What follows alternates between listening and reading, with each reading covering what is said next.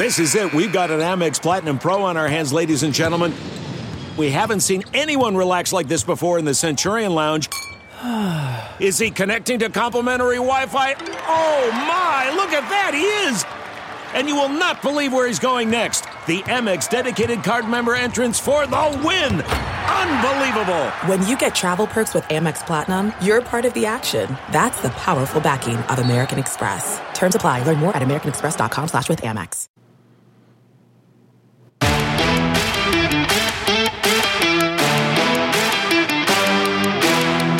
Listening to the 23 Personnel Podcast, a Texas Tech athletics podcast where food and sports clash at the goal line. Here are your hosts, Spencer and Michael. All right, what is up, everybody? Welcome back to another episode of the 23 Personnel Podcast. I am your host, Spencer, joined by Michael. Michael, what's up, man? My man, this, the national championship happened last night. I don't know if you noticed. Did it? Yeah, the football game. I'm not sure if you saw that or not, but I kind of reveled in the fact that TCU just got their asses handed to them. Oh yeah, for sure. I was truly enjoying it. Even to a point at 52-7, I tapped out. I was like, this is too much. This is too good. It's like when you go to a buffet and at some point you just, okay, that's the third lobster tail of the night. This is my fourth plate of prime rib. I've got to call it quits. I was just being gluttonous. Yeah. Much like the basketball game tonight, didn't watch much of the second half. Well, that's where I was headed because I think, what I put out into the universe last night came back to me tonight. I'm back grounded. I'm back at level zero. I appreciate the conference karma basketball recognition. That's true. Conference basketball game versus a national title football game. I think it's okay because I took a giant dump on TCU too. I even said like, hey, this is what's going to be tonight. I'm going to say nothing but nasty things about TCU, and if they win, it'll still be nasty, twinged with a little jealousy. Didn't have to worry about that. If they won, they just got lucky again. That's all it was. It wasn't. They would have knocked out Stetson Bennett. I would have come up with something. I would have spun it in some way. I don't care if they won by 2 touchdowns. So it was, it's because the ref didn't call that passing interference or whatever. But no, not even close. Wasn't even a problem. Tonight, awful. I will go ahead and admit. I think you alluded to it earlier. I did throw it out on Twitter, like once Tech gets up by 30, I'm done. Or gets down by 30, I'm done. And I stayed true to that, man. I don't know what I was going to learn those last 9 minutes and 42 seconds, aside from by the time we hit record on this podcast, I probably would have needed to get back onto blood pressure medication. So I chose the healthy route for myself and just shut off the TV. So yeah, Tech falls 84-50 on the road in Ames. I know we'll talk about that, but we wanted to acknowledge that right off the gate because it just ended. But I didn't watch the last 10 minutes because who cares? Yeah. Is that right? Is that okay? Yeah, okay. We'll definitely talk about basketball. There is some football. You mentioned the national title game. We'll talk about that for half a second. There was some football news, Texas Tech related, that we'll touch on. And then I guess we'll talk some basketball because that's where we're at. College football season's over, man. We're done. At least until spring practice and all that kind of stuff. But spring's going to be weird. Our recording schedule is going to be just different. We'll be a little baby in this house, so. That's right. So we went to the doctor today. Just real quick, jump into what did we learn? At least for Spencer. We're probably expecting 5 weeks out from now. I thought you were about to say something like twins.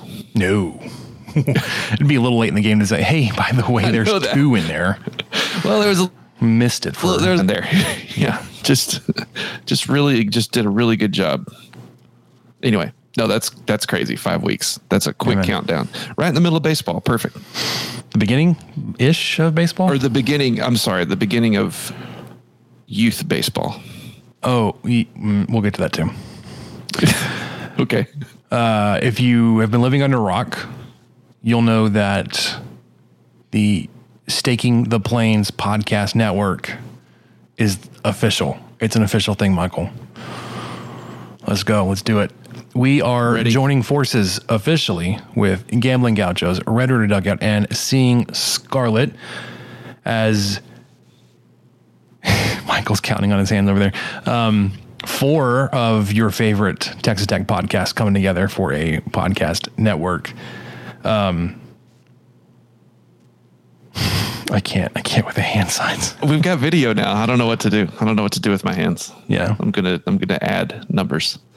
So that's the thing. It's official. We are, I mean, even more so than we have been, in partnership with those fine productions. With that, we will be trying our hand at video on the podcast. We're going to try streaming the thing. Tonight we're running a test to see how everything works. Took me like 2 hours to get everything set up, and I was like, this sucks. So I've got things to fix, but be on the lookout for that. We'll be having all great things. You'll see us. If you haven't seen us before, you're like, yeah, it's probably a reason why they didn't do video before. But we are super excited to be doing this great content creation with these great Red Raiders. Although Rob's not a Red Raider, so. Oh, well, hey, by proxy. Yeah, maybe. He is lifetime Lubbockite. He's got that on. Big J Journo. But he is taking over Staking the Plains, so he's got that going for him. That's true. That's also true. You want to follow us on Twitter? The show's at 23 Personnel. You can follow me, Spencer, at Punts Suck, and Michael at Michael_LBK. We are also brought to you by the fine folks at Sports Drink. They are the newly created internet community that tries to find the intersection of sports and not sports. You can check them out online. Go to sportsdrink.org or type in at sportsdrink on Instagram. It's spelled like sports drink, but without the vowels. All we ask is that you close the door behind you. Now, we're going to touch on football. I'm not going to hit the bumper. We would spend more time listening to that than actually talking about it. So, true. TCU Georgia game last night went just about how I thought it would. I mean, there was a little bit of doubt that since they'd gotten so far and they had played the game they did against Michigan, it's like, well, maybe it'd be closer than I thought it would be. They got to 10-7. I was like, okay, here we go. But after that, Michael, man, it just obviously derailed when they, if they lose the game 65-7, it's not really a close game.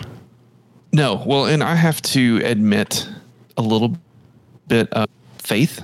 I had some faith in the Horned Frogs. I took them earlier this week. I think they were plus 13.5. And I really, I started to finally think, okay, they're not just the luckiest team since, Matt Rule's last Baylor team. They're not just in the land. They defeated Michigan. It was a close game.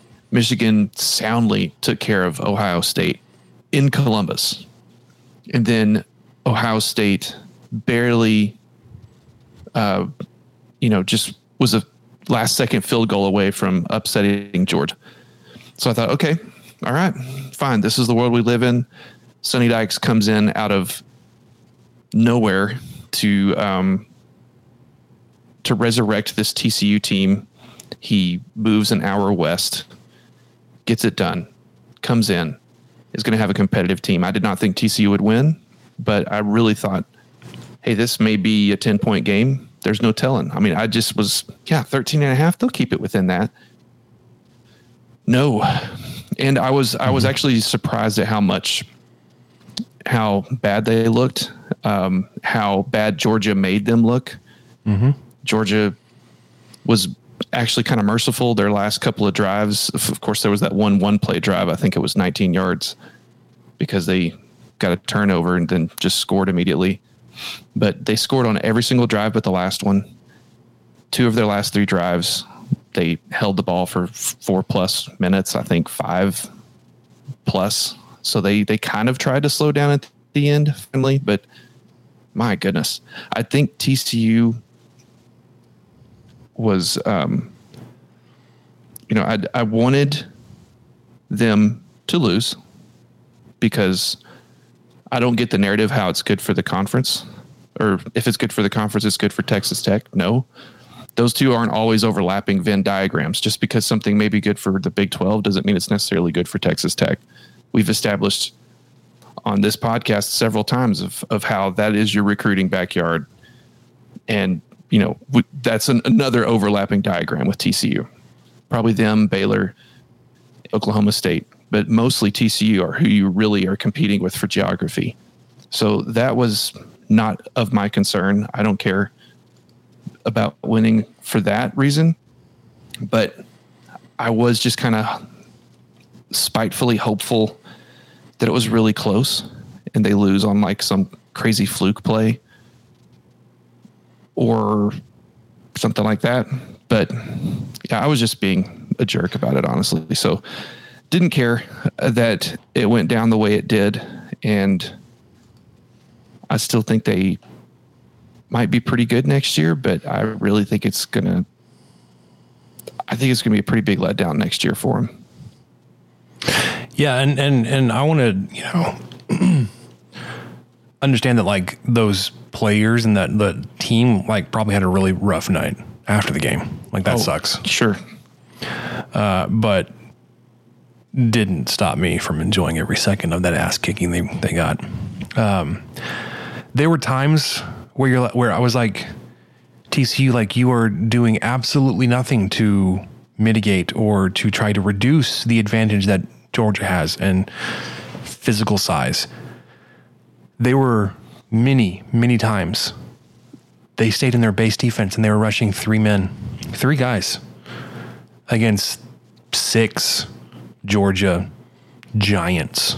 It's like, well, that's a choice that the defensive coordinator is making, and it's not really working out.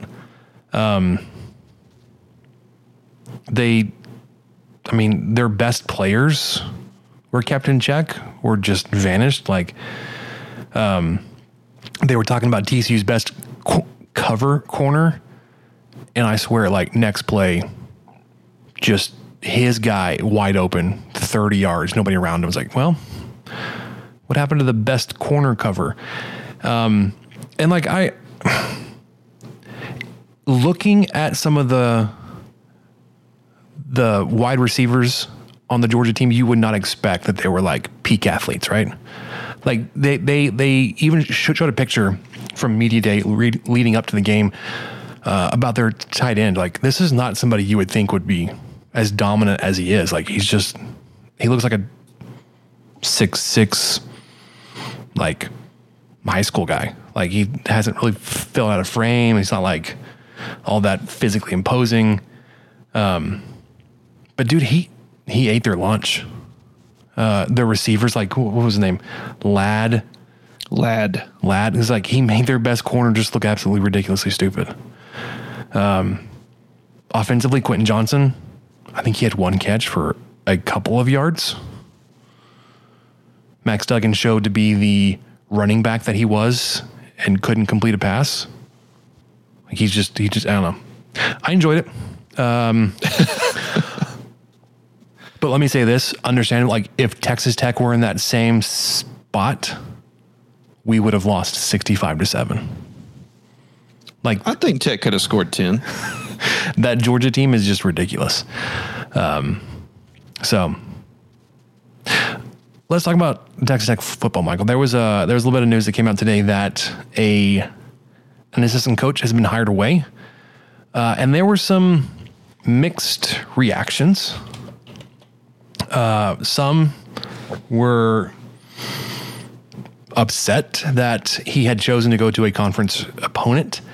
I haven't seen the details of his position at OU, but Emmett Jones may be taking a lateral move to Oklahoma. With that, he may be trying to take some current Texas Tech receivers, maybe trying to take some current Texas Tech recruits, commits with him as well.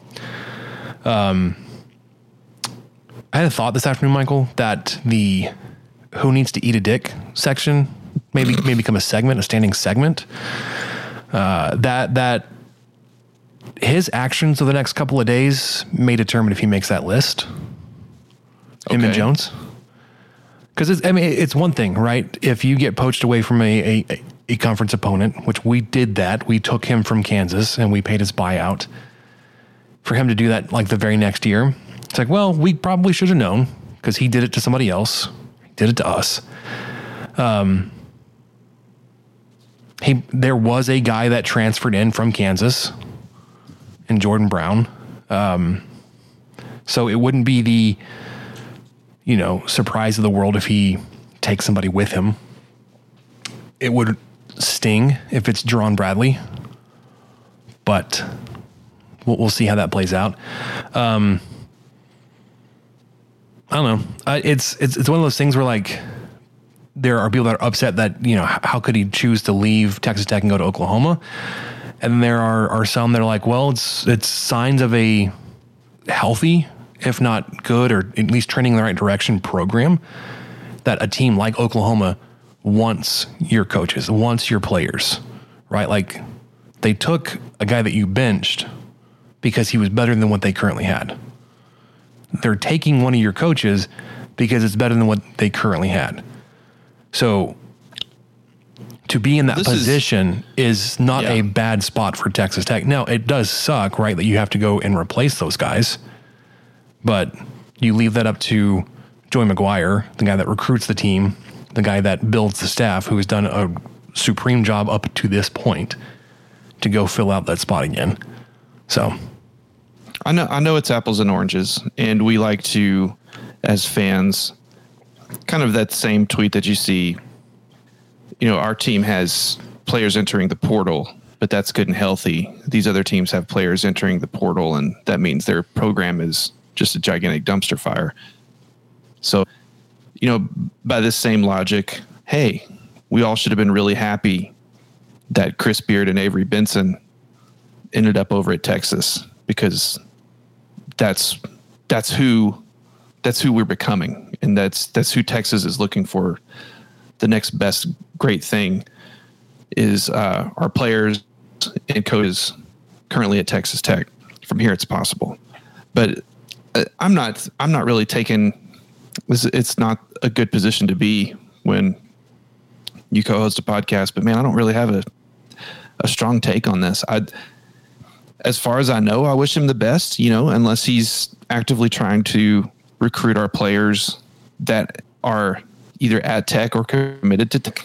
Mm-hmm. And like you said, the EAD may come into play later if that is the case. But so far, we don't know. It doesn't seem like he may just want to change. He may not have liked Lubbock as much as he thought he would. It's Norman. I'm going to settle down here and not, kick another Big 12 town just because they're not a big town or whatever. But anyway, I'm just kind of going to let the dust fall on this and see where this settles, because it just seems kind of odd. Mm-hmm. Like you said, kind of a lateral move, unless he's dying to get into the SEC. And even if that were the case, you would think that he would possibly have that chance next year if he wanted to stick with Tech one more year. And then I'm sure he could get hired on if he wanted out of the conference for whatever reason. But it seems like, was he not the interim head coach at Kansas? Am I making that up?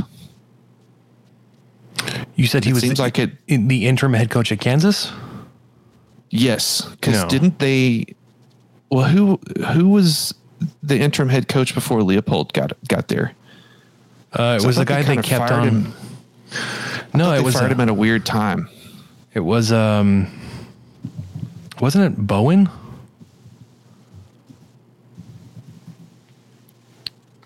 Let's see. No, he was KU's interim head coach in the spring of 2021. Oh, well. Okay. So that's what makes me think, like, okay, they obviously saw that he was capable of holding that position down until they hired another coach. And I think there was even just discussion. I don't know if it was rumor or anything worth reporting, that might have been considered for the head coaching job just because of his connection with the team and the players and everything there. So it seems like he wants to head to that trajectory. So I'm a little baffled by the move, but there could be more come out later that sheds light on it. And there could be just personal things. People move for personal reasons. I don't know his family situation. Kids may want to be out of a different school or to a different school. I know there's different schools in Lubbock, but there's just no telling. So yeah, I'm really trying not to look too far into it. Just let the Tech players stay, Mr. Jones. Just let them stay here. Leave them alone. Sure. Hey, speaking of Tech players, did you see the transfer news coming out of Michigan that Alan Bowman is heading to Stillwater? One, how does he still have eligibility left? Because he was here with Kingsbury. Yes. So he has played in 18, 19, head coaches 20, ago. 21, and 22. So he will be playing in must have 23. gotten a medical red shirt. Yeah. Yes. He must have gotten a medical red shirt somewhere. Plus COVID. Since leaving Lubbock. Well, yeah. So since leaving COVID, since leaving Lubbock, he has completed, not completed. He has attempted 11 passes. And he has not attempted a pass against a conference opponent since 2021. He threw one against Wisconsin. Just one. In September or October. Yeah. So I know that Oklahoma State's hurting at that position. He may win the job. You don't know. And he really did have good flashes at Tech. I'm ambivalent on this too. Okay. Yeah. And why the Big 12 though, man? And to his credit and to everyone else's, we don't know who we're playing next year. He doesn't know either. Yep. That's where I was going. It's like there isn't a 2023 schedule yet. And that there were, rumblings. I don't know how or where they were coming from, saying that Texas Tech may not play either of the Oklahoma schools in 23. So if that's the case, you miss out on Bowman, which means you would miss out on so many juicy rematches because you miss out on Bowman, you'd miss out on Emmett Jones. You're already missing out on Chris Beard. Spoiler alert, which we'll talk about in a minute. So Donovan Smith. Well, we'll see. We'll see if they're on the schedule next year. Good old Houston. With that, Michael, I think we went a little bit longer than I intended on football. You want to talk about basketball? Me too. My bad. Yeah, let's talk about basketball. All right, let's do it. Here comes Stevenson. Spins. It is stuck back by the freshman sensation Smith. Pass over the top of Coleman to the crowd, stripped by Owens. Moretti on the run. Bounce pass. Here's Culver. Evans. Yes! Game over. Mooney with a crossover and the lob to Owens. Now the shot clock is at 3. Mooney spins, fires. Oh, he got it to go. Edwards with a 3. Good! What a shot, Kyler Edwards. Moretti doubled into Tariq. Owens who puts it down. Moretti. Odiasi crowbars it in. Shot clock down to 5. Got the screen. Here's a 3. Good! Culver got the separation. Oh, big shot. Step it up big time. Dagger. Culver with the dish. Odiasi. And one. He can tie it at the line. That's it. There's a new member of the Final Four Club, and they hail from Lubbock, Texas. Michael, I think it'd be a slight miracle if this team made it to the Final Four. Oh gosh, the Final Four of what? Like the CBI, the bottom 4 Big 12 team, or the top 4? Not the top. I don't even know. The bottom quarter, top quarter. Actually, yeah, I don't know. I updated those numbers and I realized that that's kind of not what I meant to do. Texas Tech falls tonight. This will be your instant reaction, I guess, to Texas Tech losing 84-50 to Texas Tech. Sorry, Iowa State winning 84-50.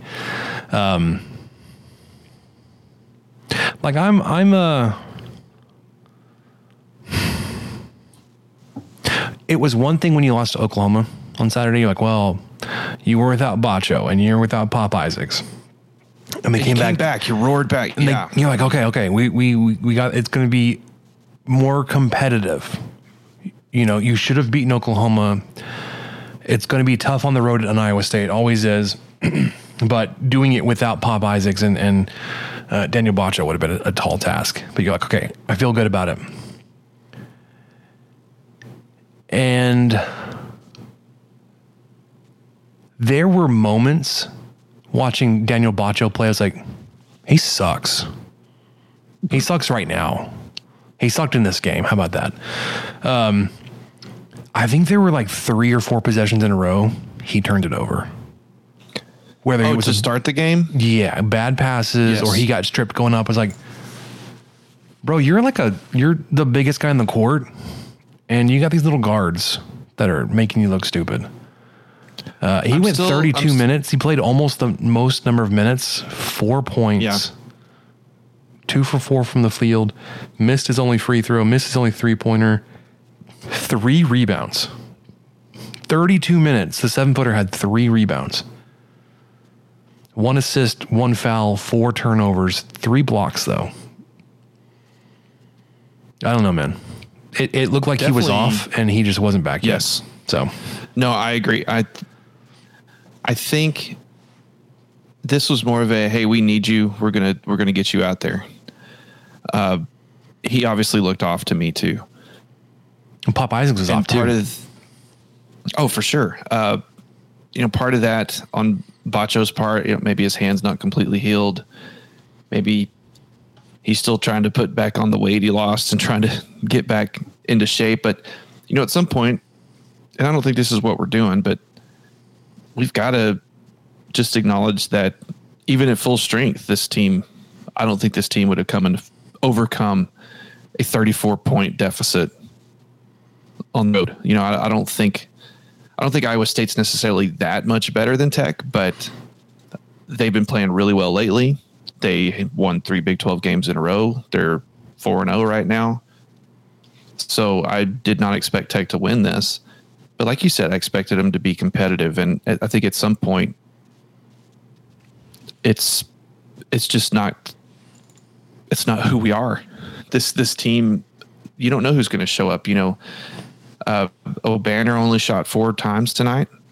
Isaac shot 13 times, which, hey, he's your hot hand usually. Let him go for it. But, man, only 3 of 13. 1 of 9 from 3. 1 of 9. Just abysmal from shooting. Harmon, again, the only offense you had, 6 of 13. A lot of those just really tough contested layups going into the lane, trying to be physical. 14 points. He did hit a 3 tonight, 1 of 3. So he was able to get something going. Tyson's been in a slump. He usually has been more productive on his shots. Just 1 of 4 tonight from 3, 2 of 8 overall. Never got to the line. I just think this team, unless you've got 2 guys scoring 25 points, you're not gonna do it. That's kind of been the only recipe in semi-competitive games is, O'Banner and Harmon go off. O'Banner and Isaacs go off. Bacho. Why do I keep doing that? Bacho and O'Banner go off. Bacho has 19, O'Banner has 26 or something like that, and you win. You're not going to see that in the Big 12, or if you do, that's kind of the only hope you've got. So that's a frustrating reality. Is this offense, I don't know what they're doing. They like to run to the left and pick up their dribble and make somebody come to them. And then sometimes they're screening. Usually it's 5 out. Every now and then there's one guy in the lane. They move away from the ball some, but not much. 1 or 2 players at most are moving away from the ball. I don't know what this offense is. And it's obviously different when Harmon decides to just put his head down or Isaacs takes a breather and it just becomes the Harmon show, which honestly I'm kind of fine with at this point because that's about all we've got. Yeah, you definitely Sorry. If at some point that's just what it turns into, and he's just driving to the lane and hopefully they're collapsing on him and he can find an open guy that can start hitting some shots, that's good. I mean, if that's what the offense is going to be, then they should commit to it. If Bacho is going to constantly be 18, 20 foot from the basket whenever someone shoots a shot, okay. Our best rebounder is nowhere near where the ball is actually going to come down if this doesn't go in. I'm very confused on defense, confused on all of it. Yeah. I was sorry. I was sitting there thinking for a second, and I don't know what it is when you talk specifically about offense. Because there was times when you were doing things offensively this season, and there were times when you were doing like against really bad teams.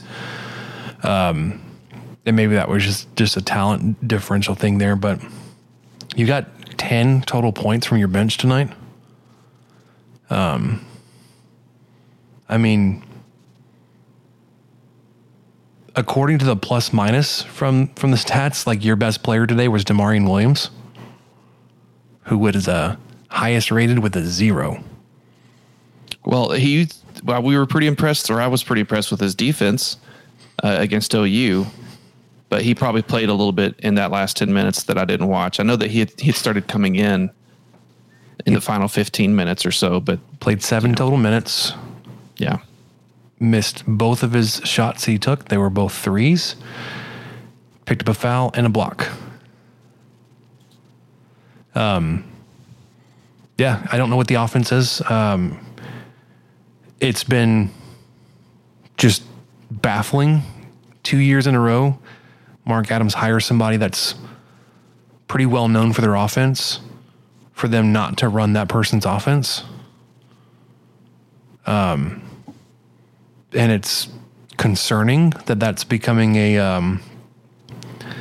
kind of the precedent he's setting, because if like at some point soon that doesn't change, like you're really going to be struggling to hire anybody else that's supposed to have any kind of offensive pulse, right? Like you hired Barrett Peary last year, and you know, he was coming in from Portland State and they were high paced offense.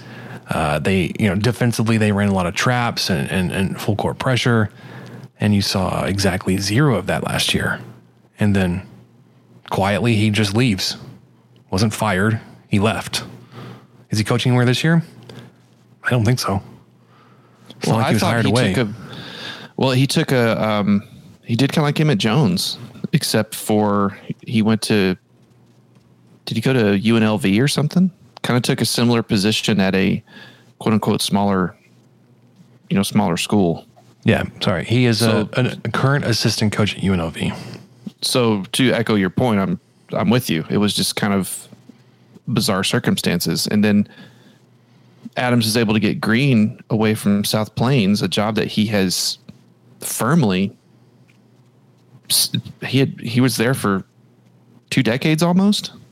Mm-hmm. Just down the road. Who knows how many times he's been attempted to be hired away. Adams was the guy that finally did it. And you think, okay, man, now we're talking, and we're going to get what he was able to put together at South Plains, which I'm not someone who can dissect or analyze offenses, especially NBA ones, but supposedly it's very similar to what Steve Kerr and the Warriors would run, with lots of outside shooting, obviously motion to get your shooters open. Not seeing that so much here, and it doesn't help when Tech's been abysmal from 3 the last couple of games. You know, tonight they were 18% in the first half, 20% in the second. Against OU, they were 11%. Just even if that's your offense, you can't run it. Mm-hmm. So if you've got guys shooting, 5 of 26 from 3, you get nowhere. And then on the flip side of that, Tech went from allowing generally 32% from three. That has been kind of blown out of the water the last 3 games. Well, not so much against OU. They allowed 33%. It just felt like more because OU is not really a huge 3-point shooting team. Well, and because you were so bad. Yes. It was just the disparity. I mean, they were 3 times better at shooting the 3 than you were. But versus Kansas, defensively, Tech's allowed 46%. And then tonight, 54% in the first half and 56% in the second.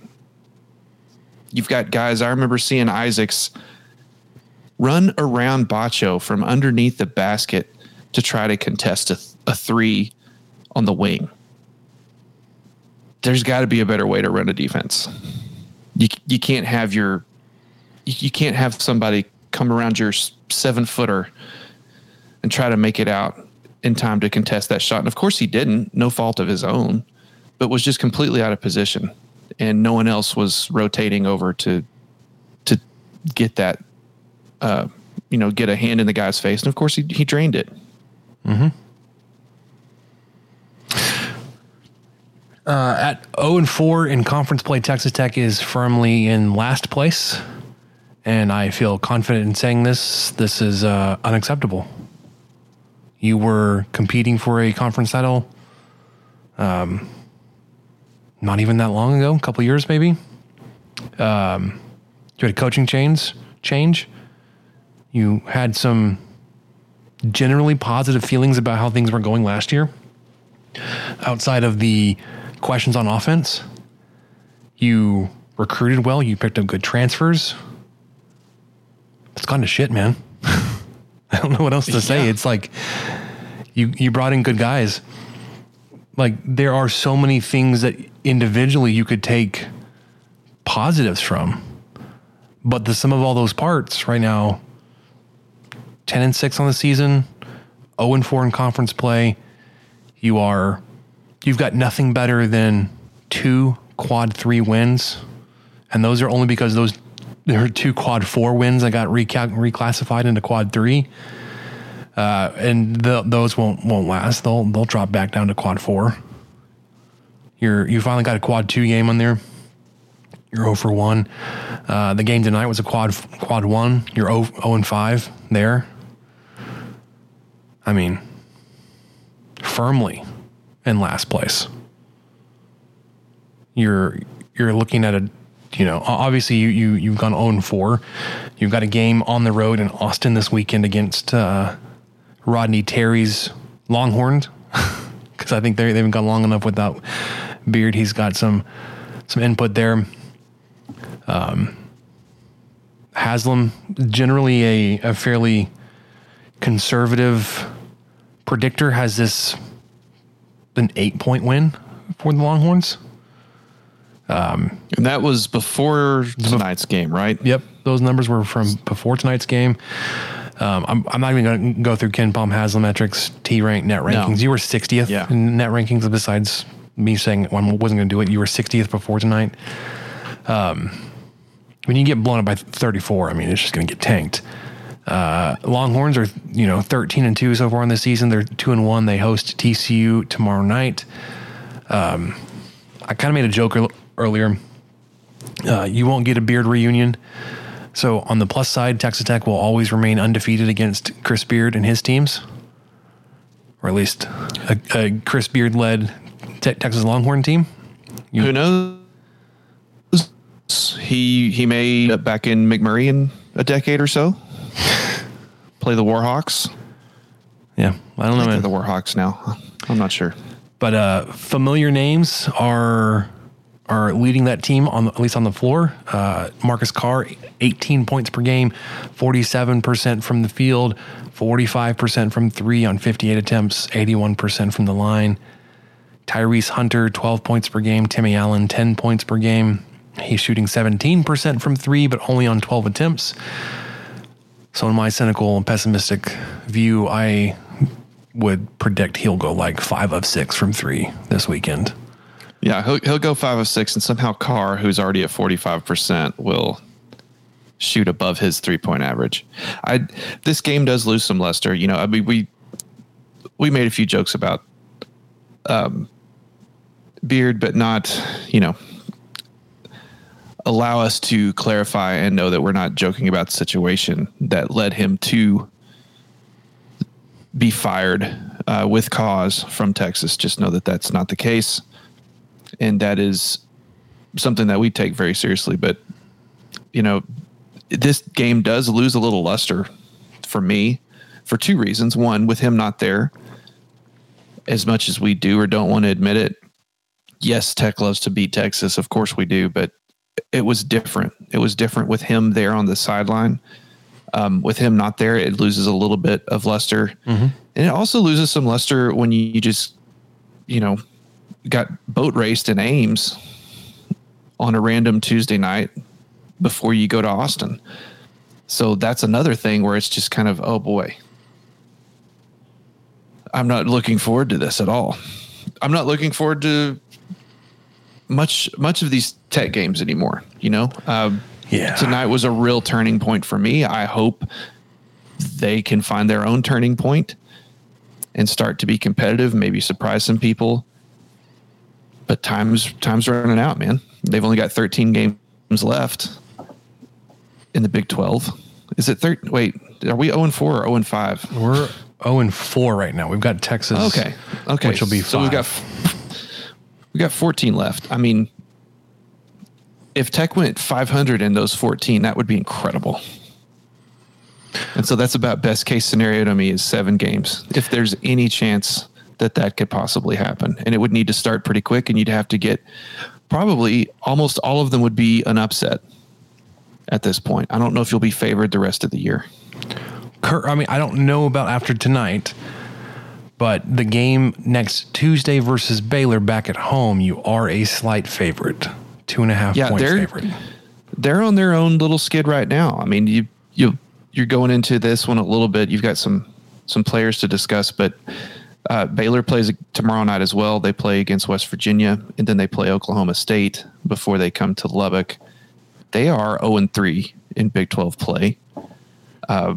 Very similar kind of trajectory as Tech, but I do think they have some good off-season, or not off-season, but I think they've fared better against Q1 and Q2 opponents before Big 12 play.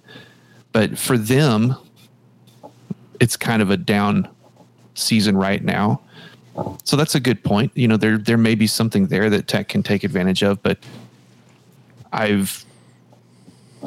we were worried. We were worried all through, that whole month of December, just because sure, you're scoring 100 points, but so what? The competition was obviously not the level you were going to be seeing in Ames, in Waco, in Austin. And then now that is here, it's a stark contrast. It's even worse than I thought it would be. So honestly, at this point, best case scenario would be to go 500 the rest of the year. That would be just incredible. Well, if you do that, I mean, you'll go 7-7. Well, so you'd have to go 500 the rest of the year. Like, you mean like just to go 500 on the rest of the schedule, or 500 for the year? Oh no, 500 for the rest of the Big 12 games. Okay. Which is, I think I'm asking a lot now that I'm actually doing the math. I think winning 5 games is probably going to be. Yeah, you'd have to go 9-5 the rest of the way out to go 500 on the year. Oh, yeah. Oh, no. I meant 500 just on the final 14 games. 14. So you've got. So we would finish with a 7-11 Big 12 record. Is that right? Even that, yeah, and even that feels. Does the math work? Far-fetched. Like just almost unattainable, because you're playing at Texas this weekend. You get Baylor back at home, like we were talking about. This may be your best shot, your next best shot. We'll do the preview pretty quick. Tuesday night, 8 p.m. ESPN, ESPN2, ESPNU. It'll be on probably you. They are 10-5, 0-3 on the season. Excuse me. In conference play, they have West Virginia, tomorrow in Morgantown, then Saturday versus Oklahoma State before you get them. They could be also 0-5 coming into that game. They are led by Keontae George. It's guard, almost 17 points per game, but not a great shooter. 38% from the field, 34% from three on 113 attempts, Michael. That's a ton of three-point attempts. Flagler, they've got another guy that averages almost the same, 16.7 points per game, where Keontae George was 16.8. Much better shooter, 47% from the field, 48% from three. Keontae George, that's average 7 3-point attempts per game. That's a lot. He's letting them fly, baby. LJ Cryer, another guy averaging more than 10 points per game, almost 14 for him, 44% from the field, 91% from the free throw line, so you don't want to send him there. And then Jalen Bridges, he's not a big guy, 6'7", but he's averaging two blocks per game on the season. But his last 5, he's gone 1, 3, 2, 2, and 2 blocks. So that average of two blocks per game is kind of impressive, and it's been held up a lot by the last few games. So well, that's only going to matter to Harmon because no one else shoots anything in the lane.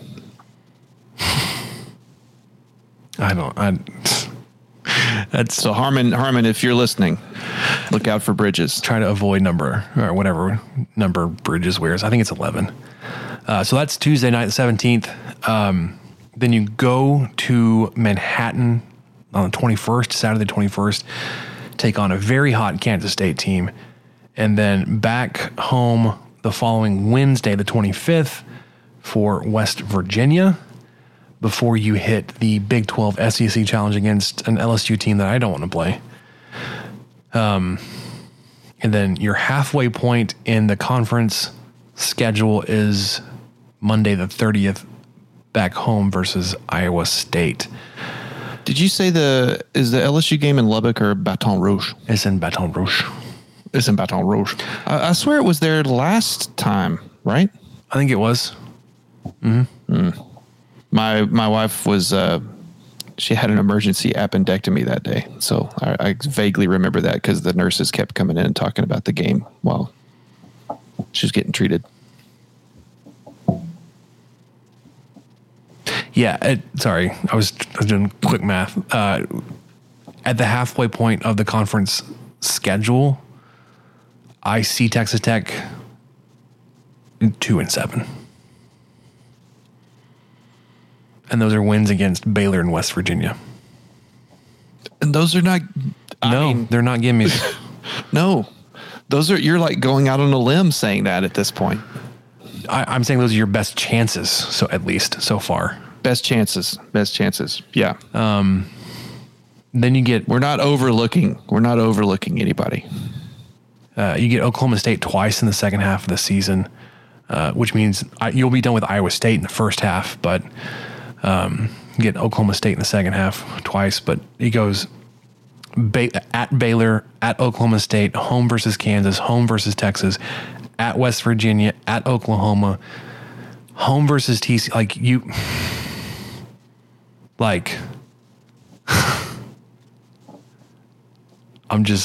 I haven't found a win yet, Michael, on that back half of the schedule. Because it's tough. If it's a close game at home versus Baylor, it's going to be more positive in favor of Baylor, the home team. At Oklahoma State, you'll be home versus Kansas State, but if they're on their same trajectory, they could just destroy you. Home versus Texas, they've shown, they were a little out of sorts those first couple of games without Beard, but it looks like Terry's got them kind of settled in a little bit. Road game in Morgantown, road game in Norman, home versus TCU. Maybe that TCU game you're looking at, we can get him back. But that would have been 1, 2, 3, 4, 5, 6, 7 straight losses. Well, in that TCU game, that was one of your best defended 3-point or it was by far your best defended 3-point game in the Big 12 slate. I forgot what they were. They wound up like 18% or something. It was pretty abysmal. And maybe there's something there that they can go back and look at and try to keep from happening again at home. So many of these are, I think they should be close on paper, but just seeing tonight, things can get out of hand in a hurry. That Iowa State defense, I do want to give them credit. I mean, they played hard. They earned those turnovers. They just fooled Tech offensively, and lulled Tech into complacency, especially those first 4 or 5 turnovers. I mean, that was all within the first 5 minutes. Yeah, Tech you were wasn't used to that. you were averaging a turnover, more than a turnover per minute to start the game. Yes, and they finished with 19, which is a hell of an accomplishment. Yeah, that's actually under average for Iowa State. They force like 21 turnovers a game, and you had 13 in the first half. Right, and so Tech did a better job taking care of the ball. It didn't matter because you went into halftime down 19, and that was the end of that. But Iowa State really played great defense. I was surprised at how well they shot the 3. I didn't know if that was their thing or not, or if they just were taking advantage of what Tech was giving them, which was apparently a lot of open threes.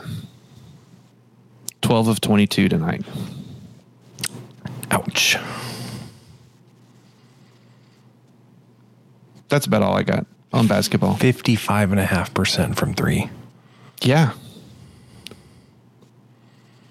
Good cripes. We've just been so positive tonight, Michael. Oh, we have. It's been good. We'll end on a positive note, I think. Yeah, I've got nothing else for basketball. I'm looking at the schedule. I'm like, we've got a couple of games at home versus the other teams that are also swimming the bottom of the Big 12 barrel with us that we may have a good shot at. But I think they get their return trips. I think they win those. It's like, I mean, this is like Pat Knight. Who was that guy? That was Chris Walker. Chris Walker-esque, like 2-16, 3-15 conference record this year. Okay, hang on a second. I'm going to look up Texas Tech Big 12 basketball records. I don't think because Tubby Smith was ever that bad. I don't think so either. I think his first year was. It was the worst. First year was pretty tough, and he schemed it in a way that like didn't let teams blow you out because because they held on to the ball. He ground that game into dust, man. He's like, no, you won't be able to blow us out because we're just going to take a shot with 1 second left on the clock. Yeah, we're going to take a prayer of a shot. Dusty Hannes is going to like throw something up with 2 seconds left on the shot clock. Okay, so conference record. Let's see. The last time Texas Tech was below 500 was 16-17. They were 6-12. They were exactly 500, and they were 9-9 that year. Well, sorry, y'all could do math. Y'all know what 500 is out of 18 games. But 6-12 in 16-17. Year before that, they were 9-9. 6-12, was that Beard's first year? Yes. Okay. So they don't have the coach over here, which is kind of annoying. When did Tubby Smith come here? Was he 12-13? Tubby Smith's first year was 2013-14. 13-14. Okay. And he went 6-12 that year. Yeah. So that still showed improvement because the year before they were 3-15. Year before that, Billy Gillespie 1-17. 1-17. That was the Chris Walker year too, right? Yeah. I think Walker took over for Gillespie because he left when things got hairy and they were coming. Yeah, I don't think Gillespie completed a season. So it's been a minute. It's been since 16-17 since Tech's gone below 500 in Big 12 play. We're staring down at it unless they pull off a miraculous. I can't even do that in my head. They would need to go 9. That's an easy one. 9-7. No, they need to go 9-3 on this next stretch. 9-5. That's it. 9-5. But yeah. So Tubby Smith came in 6-12, 3-15, then 9-9. Then Beard's first year 6-12, 11-7, 14-4, 9-9, 9-8. 12-6 his first year under Mark Adams. Yeah. So 12-6, something that we probably kind of took for granted at the time, is firmly your third best conference record in 20 years. Better than that, man. Well, I was just saying 20 to start. You haven't won 96. I was about to say, you haven't won more than 12 games. You won 14 the year that you went to the national title, 18-19. You haven't won more than 12 games going back to 95-96. Yeah. Well, they only played 16 then. Yeah. So slightly different. Well, no. Slightly different comparison. No, you only played 14 that year. You were 14-0. Oh, I'm sorry. The year after, okay, that was probably Southwest Conference.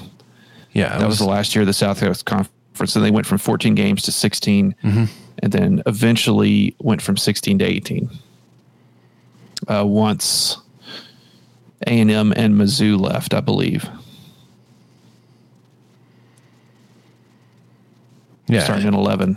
And you hadn't won more than that since 76-77. You won 13-14. Sorry, 13-4 that year. So we're looking at, I don't know. I don't know what we're looking at. Could be historically bad. 1-17 is the worst one in our years of Tech fandom. That was 11-12. So hopefully it won't be that bad, but there's a couple 3-15s that we're staring right down the middle. There's a 6-12 that almost doesn't feel attainable. So bad. But hey, a lot can happen, a lot can change, but I'm just not seeing it. I don't know what could change at this point, aside from all the guys make all their shots. That's it. That's the offenses. They just start making all their shots. Everyone just starts shooting 60%, and can I ask Tech comes out of it? A morbid question. Just out of morbid curiosity here. If something were to come out surrounding Mark Adamson's private life that would lead to his dismissal or his resignation, and Steve Green took over for the rest of the year, would it change? Or would we still be looking at 3-15? Because I guess what I'm asking is Mark Adams a problem? I'm very hesitant to say that he is. And two, I know of the thing you're alluding to that could be traced in his private life. That's kind of a weird fireable offense. And I guess I'm not specifically saying that comes out and he gets fired. I guess I phrase it that way. It's not really what I meant, because I don't think it's a fireable offense. I'm just saying I don't want to make the comparison to another conference coach that was fired for something off the court. But if something were to happen, you're not saying that mid-season and somebody else took over for him in an interim role, which I guess the only way that you'd be able to, because the defense is not there. Well, you don't really have to have defense to win games. If you're scoring 80 points a game, which that's not what they've said the last 5 years in Lubbock, Texas. It's because we haven't been able to play offense. I don't know, man. And I don't. Me being in a poor mood right now about the outlook of this season, I'm not convinced it's Mark Adams, but coming from what we saw last year to this year, and then considering all the pieces that should have been positives, and now we're like, what the hell's going on? Like, I don't know anywhere else to look besides at the top. But I don't know. I'm not saying he should be fired. I'm not like calling for his. That's not what I'm doing. I'm just. It's a podcast, man. We're just here for opinions. We can express frustration, BSing around, and like. That's what everyone else thinks too. Everyone else is frustrated and looking for answers. But yeah, we're not calling for anybody's head or anything. It's just questions we're asking. Yes, it's a completely different roster. Yes, a few changes on the coaching staff, but not that many. But the result is vastly different from what they were able to get last year. So you could almost point to the roster itself, but the players don't put the roster together. Nope. So there's that too. I'm not trying to point too many fingers. I just know that it's ugly. And I was going into this year hoping for a tourney appearance. That was really about all I was confident in being hopeful for. And yeah, now I think that's just about a statistic impossibility. All right. I think we beat the hell out of that dead horse. Let's get to what we learned and wrap this thing up. What do you say? Let's do it. What did we learn, Palmer? I don't know, sir. I don't know either. All right, Michael, what did we learn? I learned that having a brunch birthday party for your 6-year-old got some thumbs up from some parents. I think we're starting to do trend because no free ads, but we rented a space at Blazing Bouncers here in Lubbock, which is a place where it's a giant building full of all these cool inflatable air castles and slides and bounce castles, whatever they're all called. And so you have access to all that. There's basketball, there's video games, there's, you can get tickets and you can go turn those tickets in for a Tootsie Roll and all those great prizes. Mm-hmm. So anyway, Saturday morning, we're parents of a younger child. We had her birthday party, which was a few weeks ago, but it was during the Christmas holidays. So it's impossible to schedule a party during that. And it's impossible to expect people to come. We know everyone has so many obligations during that time, ourselves included. So we waited until after the year and had it at 9:30 in the morning, Spencer. That's awfully early. We were out the door at 9, got there, got set up. People started rolling in 9:30, 9:35. My wife, to her credit, this was her idea. I was kind of skeptical at first, but then she was like, no, it'll be great. We'll have fruit. We'll have bagels. We'll have cream cheese spread. Nice. We'll have coffee. We'll have a toaster. And then, of course, cake. Yeah. So birthday cake. We had birthday cake, around 10:30 or whatever. Bagels and birthday cake. But yeah, so the parents stood around, ate bagels and toasted them and had bagels and cream cheese and Starbucks coffee and just had a great time. And the kids just ran and did whatever they wanted. And so I had some people say, this worked out pretty good. I was like, yeah, I was kind of skeptical, but then everyone we invited has kids because obviously that's who's coming to a 6-year-old's birthday party. And so everyone, at least 3 or 4 people said the same thing that I said when my wife told me about it. I was like, well, yeah, hell, they're up anyway. Sure. Might as well just get out of the house and go. And then you're done with your day by lunch. Like you can go do whatever you want. Hey, or the kids are tuckered out. Everybody can go home and kind of just rest. It's not at 2:00 in the afternoon. And then, but we're going to go to your grandmother's for dinner. And then the kids are all grumpy and tired because you're leaving at 5. And anyway, so it's just, hey, brunch birthday parties for your young children. It's worth a consideration. Yeah, we've got a couple of Saturdays in a row. We've got back-to-back parties that we've been invited to. Like, I think it's not this. I think it's the 21st and 28th. We have 2 parties each Saturday. And it's one of those things where, like, they're close enough, like, we feel obligated enough that we will be going to all 4 of those parties. You have back-to-back double headers on consecutive Saturdays. Mm-hmm. Oh, peace be with you. One of them is it will be at Blazing Bouncers. One is a person's home. One is main event, which I'm actually excited for. Oh man, yeah. The 4-year-old across the street birthday is like, heck yeah, man, I'm going to main event.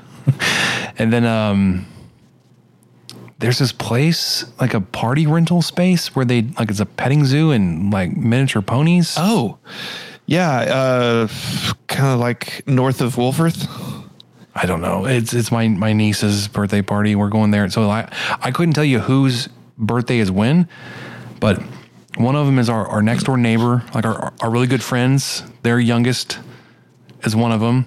Our neighbor across the street, their oldest, 4-year-old, is one of them. Then my niece that will be turning 6 or 7. And then my niece and nephew twins that will be turning 1. So. Well, main event, main event's great.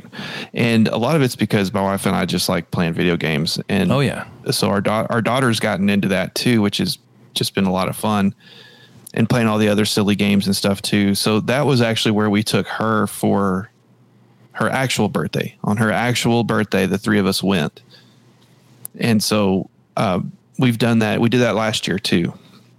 Her birthday's Christmas Eve. It's not like, hey, everybody, quit out with your family and come hang out with mine. Yeah. So it was just, that's just kind of been the thing. So main event was, it's fun, man. They gave us this card because we said it was her birthday. It was all you can play for 30 minutes. And so we were just swipe that card every machine. Yes. Everything that's like, we found there's a limit. Like, oh, you swiped it too many times. Like, oh man. Cause we were doing the Jurassic Park one where, you know, your character dies and then, hey, you swipe your card to continue. So I was like, yeah, let's keep going. And then it was, oh no, you've swiped it too many times. Cause we were doing 2-player. I was like, yep, we're going to keep going. Oh, you're down. Oh no. Okay. Well, hold off. But it's not unlimited then 30 main event. I know there's a timer on it, but man, you can get a lot done in 30 minutes. That was a blast. That's what we learned. Good times. Go basketball. Go. Let's get ready for baseball, man. Can't wait. I was going to tell you about baseball. Still haven't gotten Grayson signed up or even on board with playing this year, which I hate. This would be stupid if this is last year, or last year was last year. We'll see. That'll do it for us on the 23 Personnel Podcast. We'll be back next week at some point. For Michael, I'm Spencer. We'll catch you next time. Thank you for listening to the 23 Personnel Podcast. Help us out by subscribing, rating the show, and leaving a review. Follow us on Twitter at 23 Personnel, Spencer at PuntSuck, and Michael at Michael_LBK. Be sure to catch the next episode. And until then, guns up and let the tortillas fly.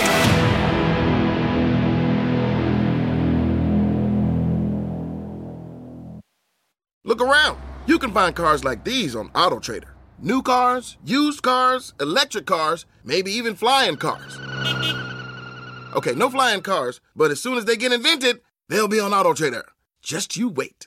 AutoTrader.